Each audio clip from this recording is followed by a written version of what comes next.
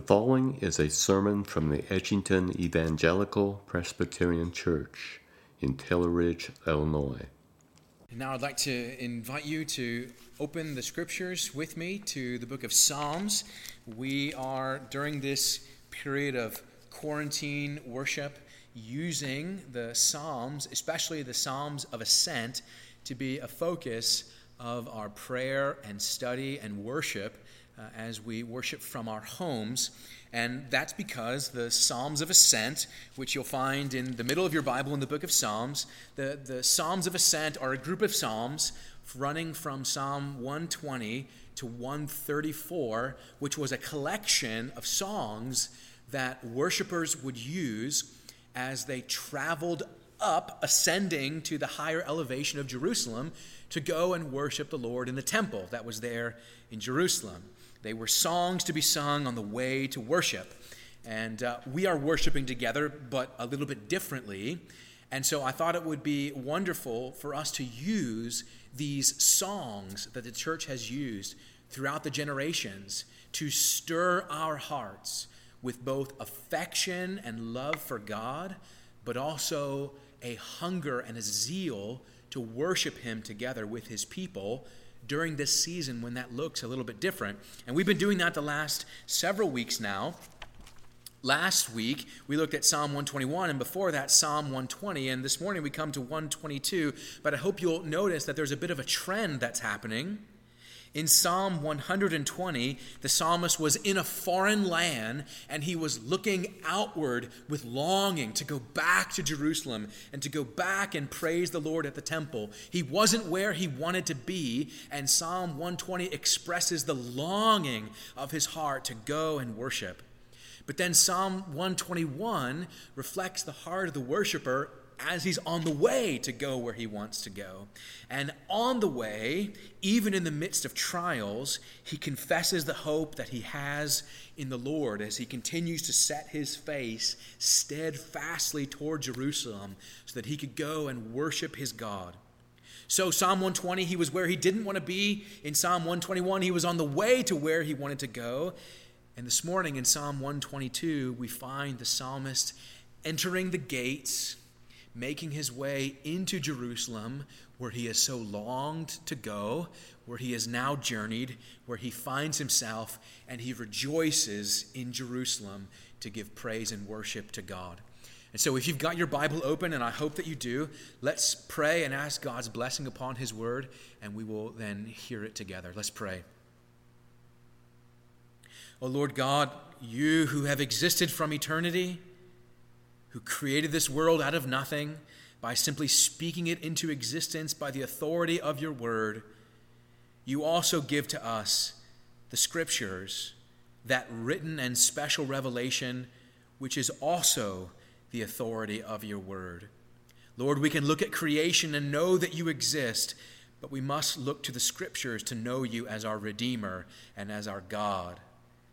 And so, Father, I pray that you would, by your Spirit, so lead us this morning, that you would bring us to your scriptures in Psalm 122, and that your Spirit, which moved the psalmist to record these words, might rest upon our hearts, give illumination to our minds that we might understand, that we might receive, that we might believe, and that by your strength we might apply this truth to our hearts today. And so, Lord, speak to us in the power of your word, for your servants are longing and ready to hear.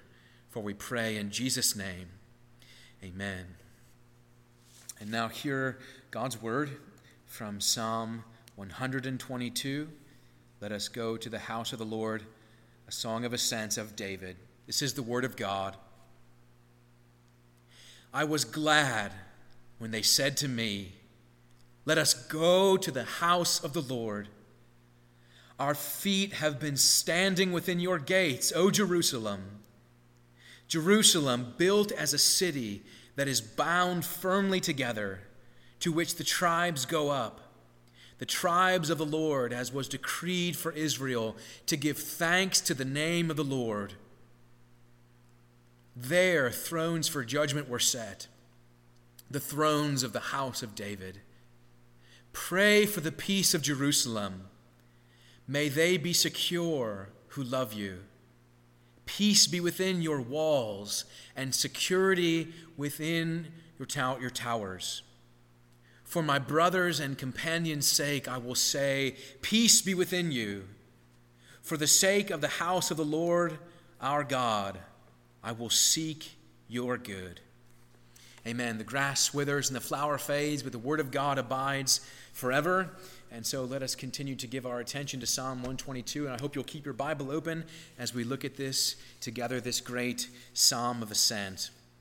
And what I want us to do this morning is I want to take this song, this Psalm of Ascent, and I want us to imagine singing these words at 3 different points of history.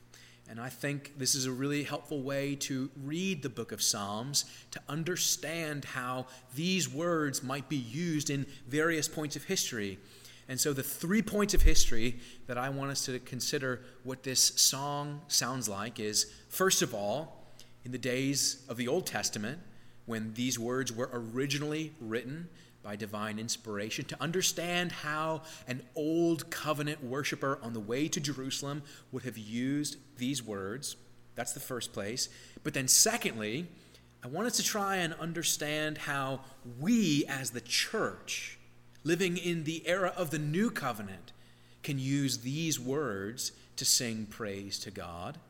So first of all, in the days of the Old Testament, and then secondly, in the era of the church, which is now, and then third, I want us to imagine what it's like to sing these words in the day of eternity, in the glory of the new heavens and the new earth, a day which none of us has arrived at yet.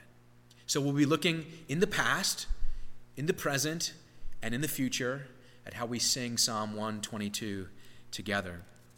So first of all, let's think about what this looked like originally when the psalm was first written in the days of the Old Testament.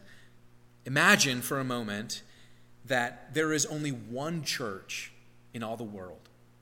Imagine that there is only one place where you could go to hear the scriptures. Only one place where you could go and worship with the people of God. Only one place in all the earth where you could go and receive the blessings of the sacraments and the assurance of the forgiveness of your sins. That might be hard for us to imagine today, but when this psalm was first written, that was the case. Because the only church, if we could use that word at this time, the only church that existed was in Jerusalem. And it was in the temple. And that was the only place where Jewish worshipers could go and worship together with the people of God and experience all of these things. And that temple was in Jerusalem. Jerusalem was the center city of the Old Testament. Jerusalem as a city is first mentioned in Genesis 14 as it's called the city of peace, the city where Melchizedek is king. But it was later, during the time of the Old Testament, under King David, when Jerusalem became such a city of prominence, where David brought the Ark of the Covenant into Jerusalem. And if you want to read about that later on, you can find that in 2 Samuel 6 and 1 Chronicles 15, where David brought the Ark of the Covenant into Jerusalem. And then David's son, Solomon, built a great golden temple in Jerusalem, and it was there that the worship of God was concentrated for the people of God. So, because that was the only place, imagine the anticipation as you look again at verse 1.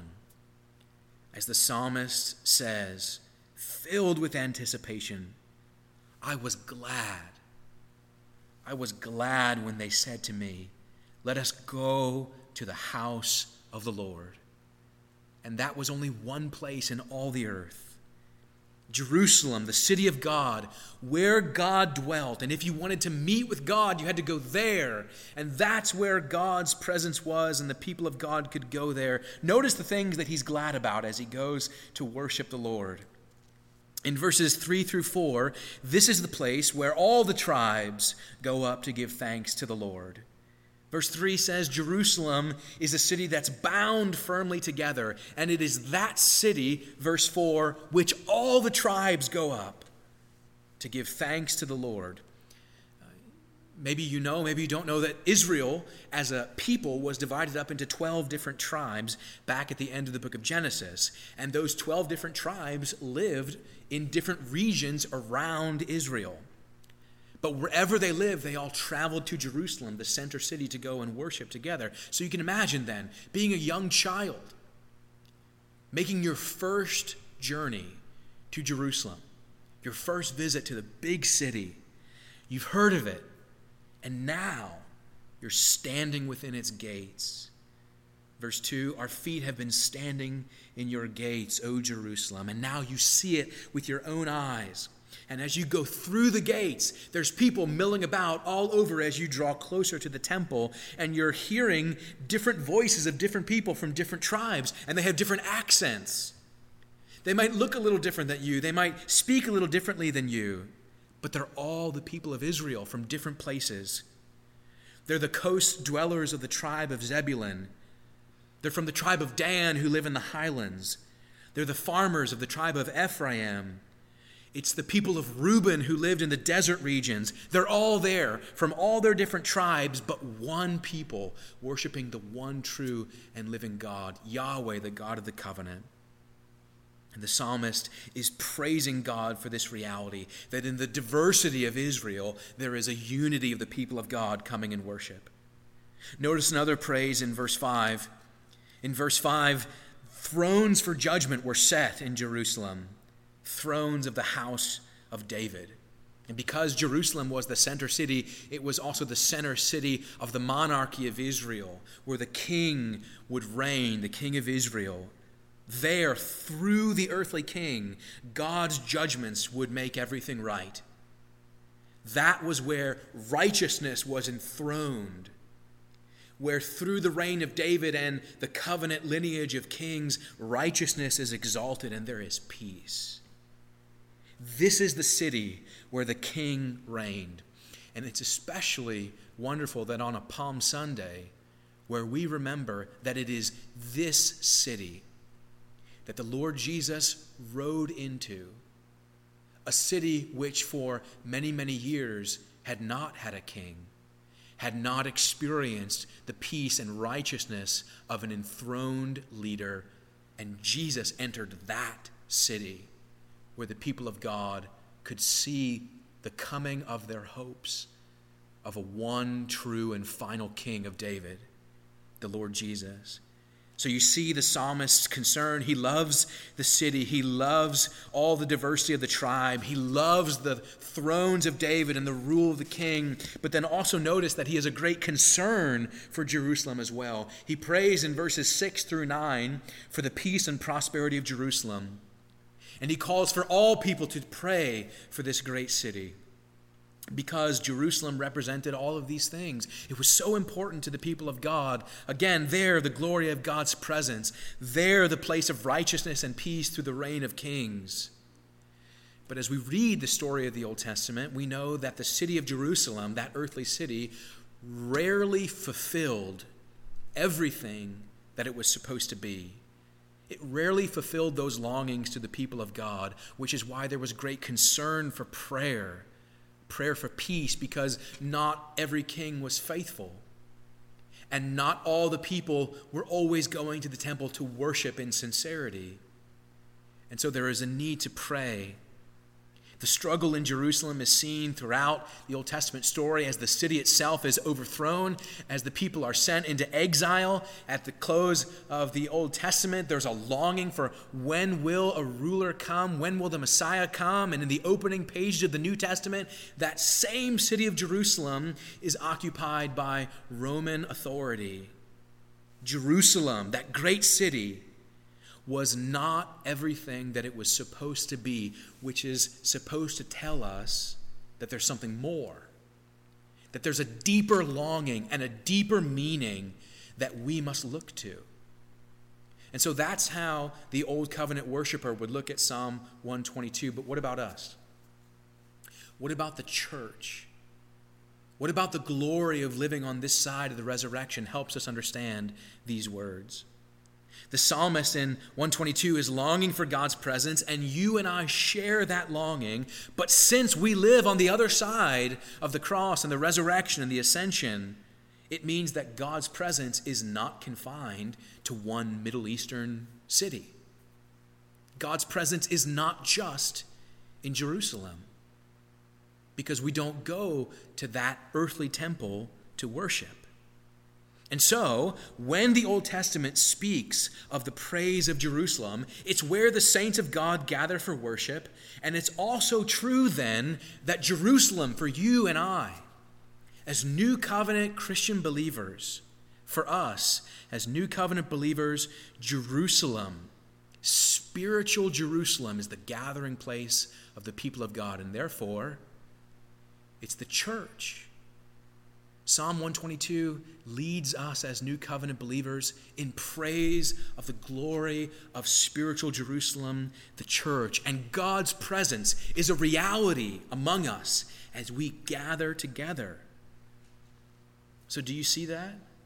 Do you see how you can look at this psalm and see how just as the psalmist praises the diversity of Jerusalem in all of the tribes, that you and I, the body of Christ, are made up of all those for whom Christ has died, those who have already gone before us into glory, and those who with us now share the same confession of our hope.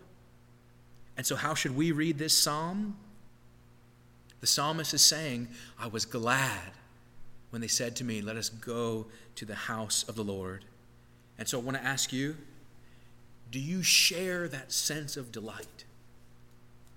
Do you share that sense of longing and joy and zeal for the gathering of God's people? Can you say with the psalmist in verse 1, I was glad when they said, let us go to the house of the Lord? Do you feel the gladness and delight of the memory of joining together? Personally, I've been thinking, I can't wait for the day when you and I will be back together in this sanctuary. I can't wait for the day when you will come into this place. I will be so glad. And I hope that you will be glad and say with the psalmist, I was glad when they said, let us go to the house of the Lord. One of these days I'm going to issue an announcement and the session is going to say, come back. Come back and lift your voices. And I hope you'll be glad. In the words of verse 2, I hope you will come within the gates of this spiritual Jerusalem, this sanctuary, and hear the creaking of the pews, hear the rustling of Bible pages turning as the people of God go to those ancient words which God has given to us.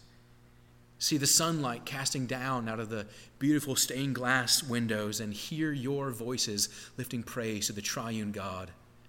And we'll say, we're glad that we've come to the house of the Lord. So consider then the delights. The delights of the psalmist in 122 are our delights as well. In verses 3 through 4, we are not members of the tribe of Israel, but just like in Israel, there is a diversity among us. We come from different places. Some of us have lived here our entire lives. Other people are newer. Some of us are members for generations. Others are newer members. But there is diversity among us. But in the diversity, there's unity. Because regardless of who we are, regardless of where we come from, regardless of how many years we've been a part of this church, we are a part of this church through sharing the confession of our hope. We have these distinctive qualities and attributes, and that's the glory of the church, that we're different, that there's different parts of the body, but all those different parts are part of one body. There's unity in our diversity. No matter where we come from, we share the same hope, we share the same faith. And it is the faith that we see in verse 5, that the house and lineage of David is ultimately about the reign of Jesus Christ, the final fulfillment of the Davidic kingship. All the kings in the line of David were pointing forward to the fact that one final king would come, and it was the king who rode into Jerusalem on that day of triumphal entry. And as the people praised this coming king, they would have never imagined that the kingdom that he was coming to begin, The kingdom that he was coming to set forth through his death and resurrection is a kingdom that would include not just people of Israel, but the Gentiles, spreading around all over the earth, even places like Edgington, Illinois. That Jesus Christ comes into Jerusalem in his triumphal entry to declare his reign. And that reign will be manifested in just a few days from that day when he is crucified, buried, and resurrected, and then ascended to be King of all. Your family and mine is under that reign. We are under the reign of the King of Jesus Christ. Together we are under his lordship. He is our King. He reigns over us. And because that's true, we share the same sense of the psalmist in verse 9. The psalmist says, "For the sake of the house of the Lord our God, I will seek your good." What is the house of the Lord our God? It's the church. Do you love the church? Do you seek its good? The psalmist delights in the joy of being counted among the people of God, of being under the reign of the King, and makes this resolution in verse 9 that he will give himself to the kingdom of God. Now, in the immediate sense, in Psalm 122, he's speaking about earthly Jerusalem, but we know in this new covenant sense, to give oneself to the house of the Lord is to seek the good of the church, to serve the church, to participate with the church. And as I think about that, I recall the words of this poem that I read at our most recent annual meeting, this very last section that says, "My church calls me to her heart. She asks my service and my loyalty, and she has a right to ask it. I will help her to do for others what she has done for me.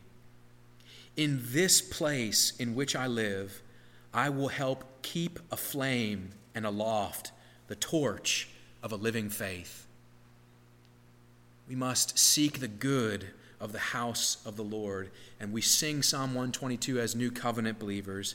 But then finally, in the ultimate sense, how can we sing the words of Psalm 122 in the glories of eternity? As we're thinking about that, as we're thinking about the glory of Jerusalem, as we're thinking about the glory of the presence of God, I would invite you to turn forward into Revelation 21. Because you and I, right now, we don't live in the fullness of the reality that Psalm 122 is anticipating, and anticipates even still today, which is the worship in the presence of the fullness of the glory of God in Zion, the heavenly Jerusalem. We long for the coming of this new Jerusalem and the new creation when God will eternally dwell with us and we will be in his presence forever. We're not looking to some earthly Jerusalem. And even the earthly church calls forward the reality that there's a greater reality still, and it's what John describes here in Revelation 21. Hear these words.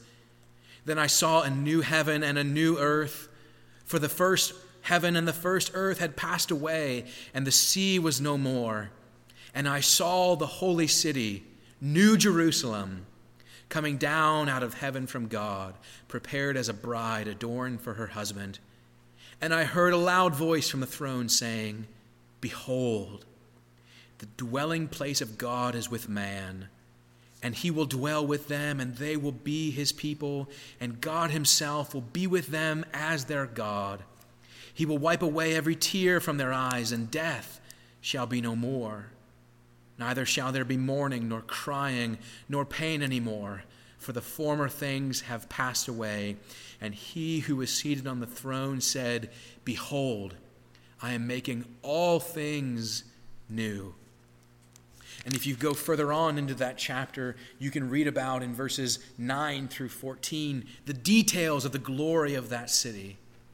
As the psalmist said, "We are standing in your gates, O Jerusalem, The Apostle John, through the revelation of the Spirit of God, allows us in our minds to, as it were, stand in the gates of that heavenly city and see its glory and see its beauty and anticipate the wonders of what will be on that day. As John continues to say, I saw no temple in the city, for its temple is the Lord God, the Almighty, and the Lamb. That earthly temple is gone away because Jesus Christ himself is present.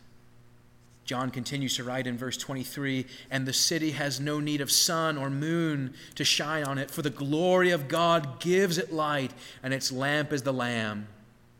By its light will the nations walk, and the kings of the earth will bring their glory into it, and its gates will never be shut by day, and there will be no night there, and they will bring into it the glory and the honor of the nations. You see the diversity of the world, the diversity of all nations, of all kingdoms, of all people coming to bow down to the glory of the one true and everlasting King, the Lord Jesus. Every tribe coming with zeal for the glory of Zion, where you, child of God, will walk beside the King. And so, dear friends, as we consider the longing to go and worship as the saints of the Old Testament did, as we have that longing to go to the church, but as we anticipate the fullness of the glory of the future Zion, hear this word of encouragement and exhortation to you, and it's simply this: lift up your heads. Lift up your heads in faith and in trust that the Lord Jesus reigns and is exalted as King of kings and Lord of lords. Heaven's throne is occupied, and he rules over all things. And one day, heaven and earth will be joined together into one. But until that day comes, we still declare Christ is King. We are under his reign. What this psalm anticipated, this which we believe by faith, and one day we will experience by sight. People of God, behold your King and the glories of his reign and the beauty of being gathered together to worship him in Jerusalem, in the church, and in the heavenlies of Zion. May he bless you today with the comfort of knowing yourself among the people of God, all you who have received and rested upon Jesus Christ as he is offered in the gospel. Amen. Let us pray. O Lord God, how we do thank you that we are a part of a long lineage of faithfulness and a long history of your people which have looked to you for hope and faith and trust. From the days of Abraham, when you first called him to believe and to go to a place which you would call him, to all the generations of Israel that traveled, singing psalms of ascents, going to the temple in Jerusalem to worship you, from the days when the Lord Jesus died and was raised in power and the curtain of the temple is torn in two, and we now have access, no longer needing to come to an earthly temple, but we have access through your Spirit. Lord God, we find ourselves in this generation of people, in this long lineage of those who call you our God.